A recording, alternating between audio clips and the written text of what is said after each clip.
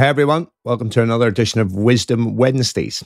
Today, I want to talk about nutritional status of different types of diet. So in order to do that, I'm going to talk about a study that was released last year in the journal Nutrients. And the title of the study is pretty self-explanatory: Nutrient Intake and Status in Adults Consuming Plant-Based Diets Compared to Meat Eaters, a systematic review.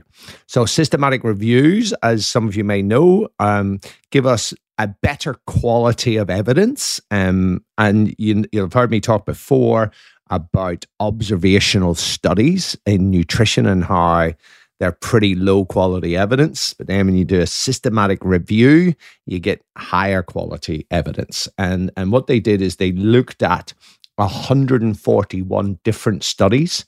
Most of them were from Europe, North America, and Southern and Eastern Asia. And they looked at the nutritional intakes of people having a normal diet, i.e. an omnivore diet, eating meat, and then others with vegetarian and vegans and variations thereof. And they looked at a whole host of different nutrients and their status in these people. And what they found, that the main difference when you talk about macronutrients, so the fat, the carbohydrates, and the protein, was that proteins were lower in vegetarians and vegans. Now, they did point out that it was within the recommended values, but they used a cutoff for this of 10% of energy, which I think is way too low. And this kind of aligns with the old intakes of protein being at 0.8 grams per kilogram. They were set 50, 60 years ago. Lots of research now is saying they're way suboptimal and should probably be double that, right? So protein intake was low. I think it was too low in the vegans and the vegetarians. However, they say it's within those limits. But let's now jump into some of the other nutrient status. So they looked at a whole host of different nutrients, and they found that meat eaters were at a risk of having lower amounts of fiber and then marginal amounts of polyunsaturated fatty acids and alpha-linoleic acid, as well as folate, vitamin D, vitamin E, calcium, and magnesium. So if you have a look at some of those things, the alpha-linolenic acid, that is an omega-3 fatty acid. It's an essential fatty acid, but it is probably less important than the other two omega-3s, which are EPA and DHA. And in terms of the polyunsaturated fatty acids, I'd have really loved if these guys had done the ratio of omega-3s to omega-6s, because that is really, really important for your health and much more important than just looking at levels of polyunsaturated fatty acids or omega-3s alone, right? But implications for meat eaters, I think the takeaway here is to eat more fiber and more vegetables, particularly green leafy greens, which are high in folate. The vitamin D, look, I'm very skeptical of vitamin D from food, because we know that's a very, very low component of our vitamin D. It's getting out and getting some sunshine. So there's a balance to be made if you live in places like Australia. But vitamin E and calcium and magnesium, definitely things to be on the lookout for. So for meat eaters, it's about eating more vegetables, particularly leafy greens. And I think pretty much everybody should be taking magnesium as a supplement. Now, to talk about the vegetarians and the vegans, and what they found is that they had low levels of vitamin B12, vitamin D. I've already talked about vitamin D. I don't think that's such a big issue. Iron, zinc, iodine, calcium, iodine markers in the blood, and also bone turnover markers, and their EPA and DHA were very low. And the vegans particularly had the lowest of everybody of B12, calcium, and iodine intake. And that was reflected in lower iodine status and lower bone mineral density. Now, this does correlate well with other studies showing, particularly with vegan kids, that they have lower height and have a lower bone mineral density. So we see the nutrient status is correlating with outcomes here. So I think the big take homes here if you're vegetarian or vegan, is you got to supplement, because some of those things are particularly the vitamin B12, the iron, the zinc, EPA and DHA. They are hard to get from vegetarian foods. So if you do have one of those diets, I think you got to supplement in those things, particularly your EPA and DHA. Now, a lot of vegetarians and vegans will say, well, I eat a lot of flax seeds and stuff like that. The conversion to EPA and DHA is really, really poor. So it's about the usability of that stuff. So definitely, I think supplementing on B vitamins, iron, zinc, iodine, calcium, and the iodine actually you can get from just having iodized salt. So that's a very, very easy fix.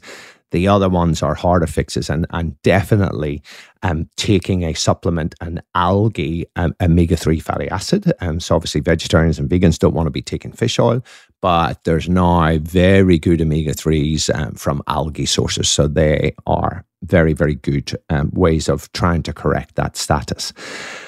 Now I want to skip and talk a little bit about kids and development. So my big concern, and it's not a criticism, it's a concern, is around kids having a vegetarian and a vegan diet. So we know that there are certain nutrients that are absolutely critical for healthy brain development. And you can go on to the Harvard nutrition website. I'll put a link into it, and you'll see. So the ones that are critical for brain development: protein, zinc, iron, folate, iodine, vitamin A, vitamin D, vitamin B6, vitamin B12, and especially omega-3 fatty acids.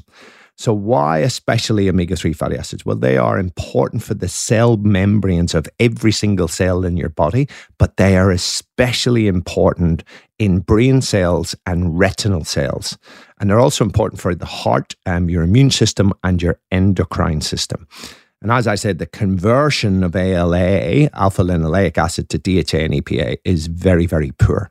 And it's especially DHA, which is critical for the brain.